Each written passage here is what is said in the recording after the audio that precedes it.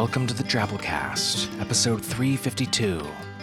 The Drabblecast is a weekly audio fiction magazine that brings strange stories by strange authors to strange listeners, such as yourself.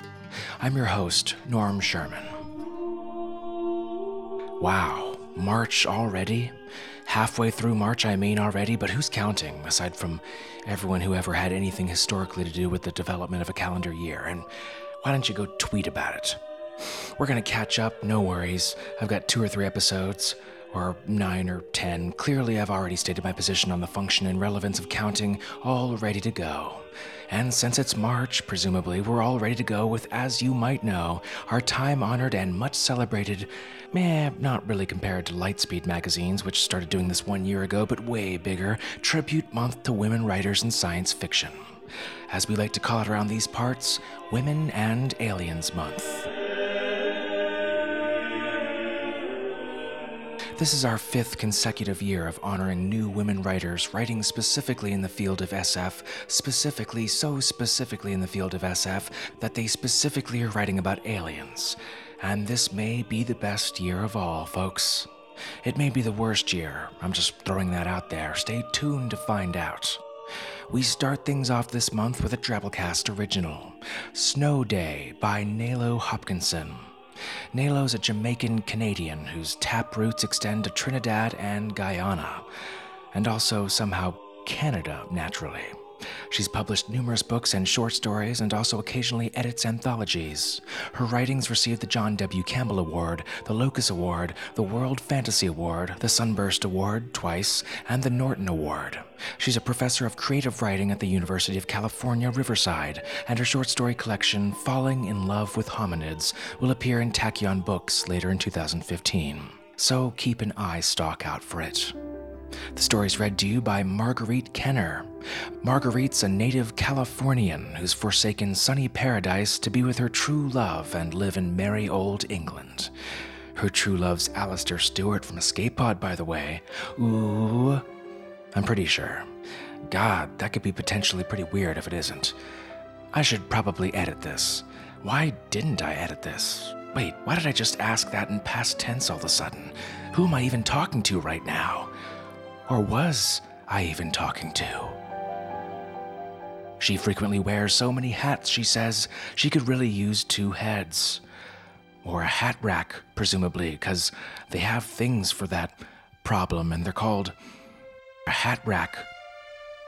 Even just, I think they're things called just like hat boxes, a box for them. But yeah, you could find or take another human's skull, whatever, and put it in your next to your box and your rack and your shoes or whatever, and you could just clear out all those other things and have more room in your closet. She's the editor and host of the Fantastic Cast of Wonders podcast, and she can often be found narrating audio fiction, studying popular culture, i.e. going to movies and playing video games, or curling up with a good book.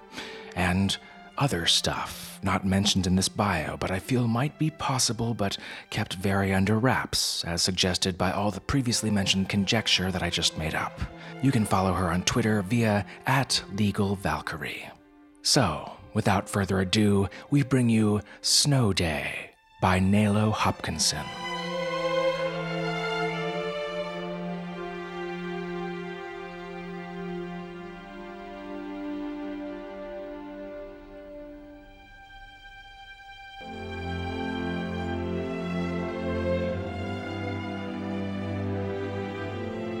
The shovel bit through the foamy snow on the top stair of my front porch, then stopped with a clang.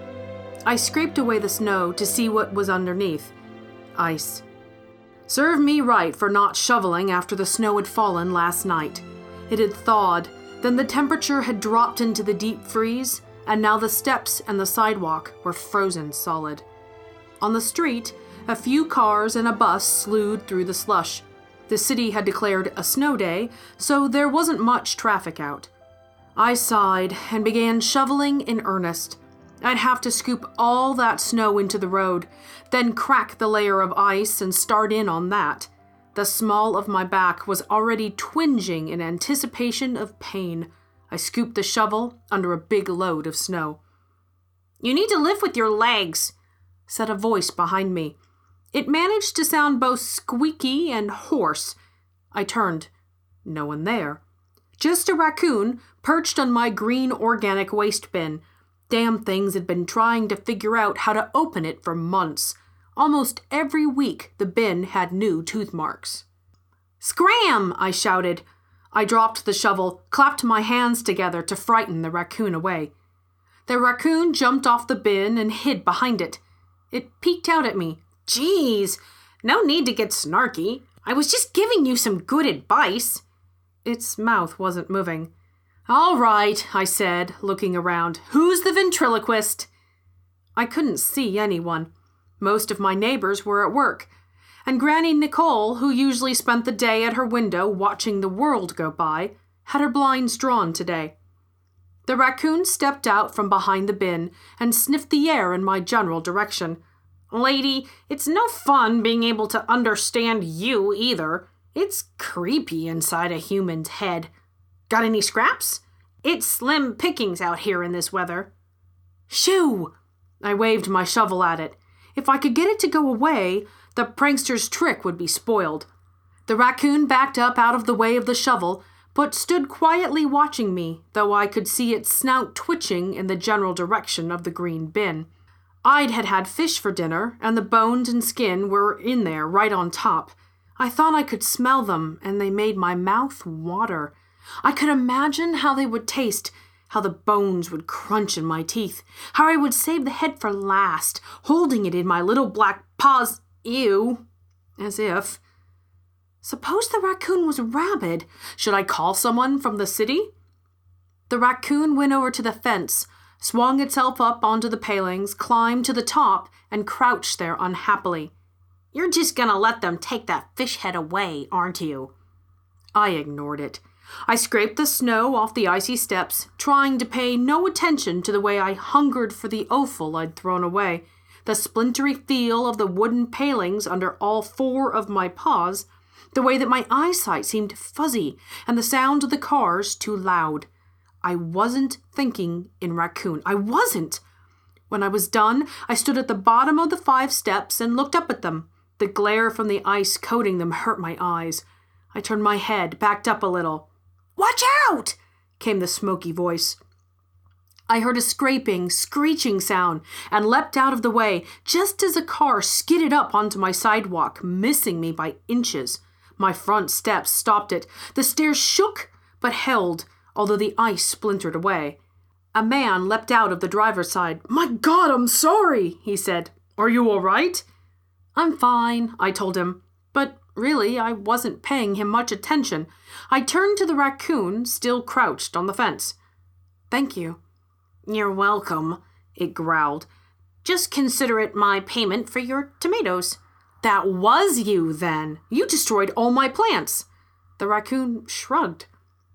"Lady," said the man, "I'm so sorry." By then, a teenager had climbed out of the passenger side.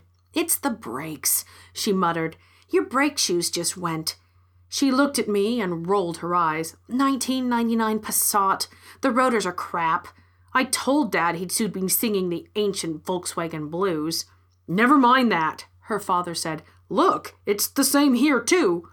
He was pointing at my backyard.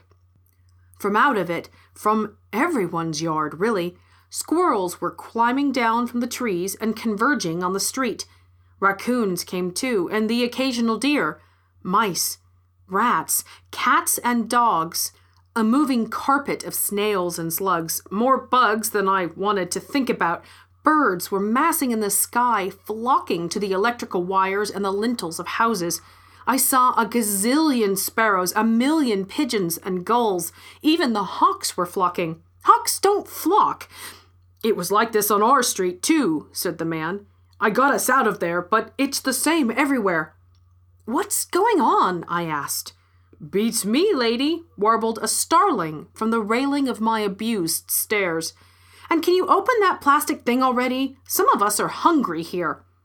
I heard a hollow crash and a tiny metallic tinkle.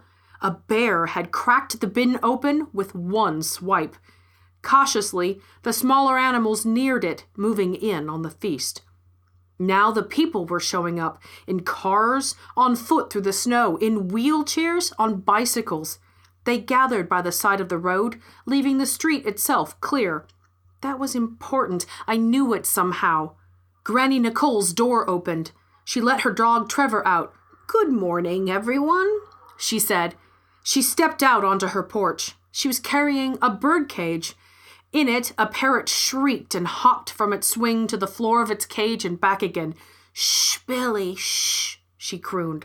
"Get me the bleep out of here, lady," it cawed. "It's time, can't you tell?" "Yes, I can tell, dear. Just hold your horses." Granny Nicole put the cage on the floor of her porch and creakily opened its door. The parrot leapt out. "Finally!" it hollered. Its wings were clipped, so it climbed beak and claws to join its avian cousins perched on Granny's eaves trough. Pets were exiting from all the houses, freed by their owners, who were also coming out onto the sidewalk. "What about people's tropical fish?" the teenager asked. "They can't come out in this cold." Nobody answered her, because just then the sky directly above us went dark. "Is it the apocalypse?" cried someone. "Don't be an idiot," replied someone else. If it was the apocalypse, it was taking the form of a row of lumpy, somewhat spherical objects, each about 4 stories high, landing soundlessly in the street in either direction as far as the eye could see. You know when an orange goes bad and gets this kind of pretty blue fuzz on it? They looked like that. Funny, I always thought spaceships would be shiny and metal, like in the movies. These looked like something I'd throw in my composting bin. A bulge appeared in the side of each object. I wasn't scared. I don't think anyone was. We all just waited. The raccoon kept gnawing on the fish head it had retrieved. Each bulge split open, and an animal or two stepped, slithered, or flew out. I saw a hippopotamus, and a lynx, and I think a cassowary. A colorful butterfly clung to the alligator's brow like a bow ribbon. A human came out of one ship, leaning on a goat for support. She was old, the human I mean, and her features were African, and she was smiling.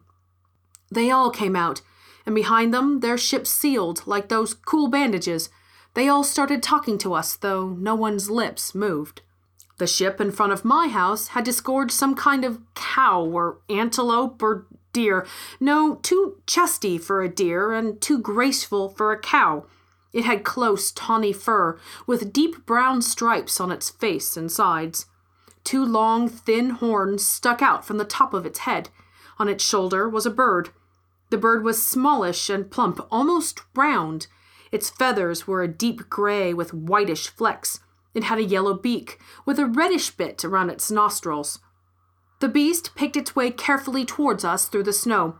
The bird on its shoulders wobbled, but hung on. They got close to us, stopped, looked us over. We looked back. "So," said the antelope thing, "anybody want a ride?" "In that?" asked the bear. It got down on all 4s, sniffed at the rotten orange ship.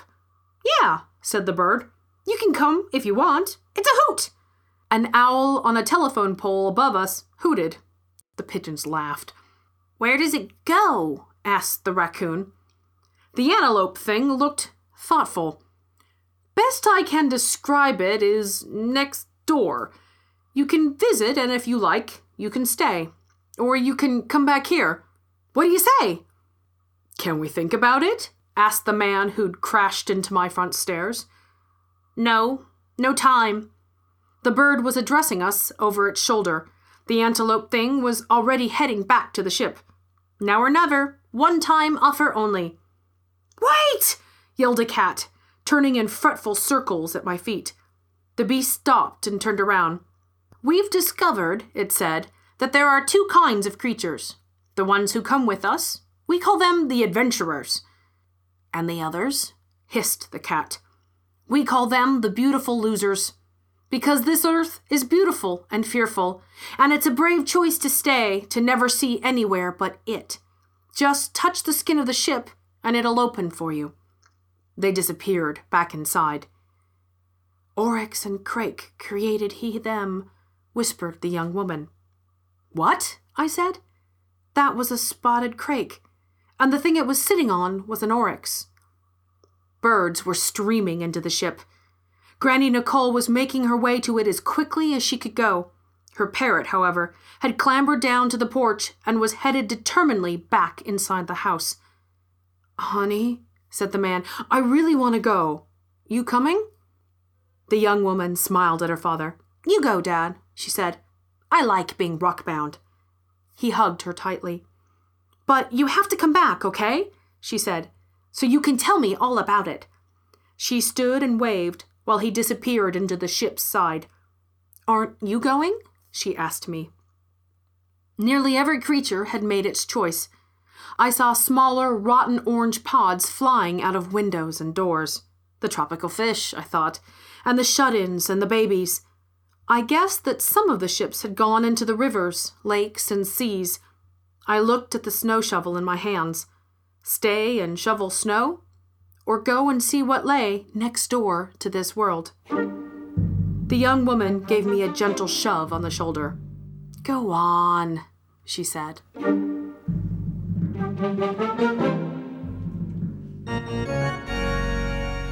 And that was our story. Hope you enjoyed it. One-time offers are the toughest to refuse, especially when pitched by maybe an antelope. Let's hit our 100-character story winner this week by Groom Porter. Here goes.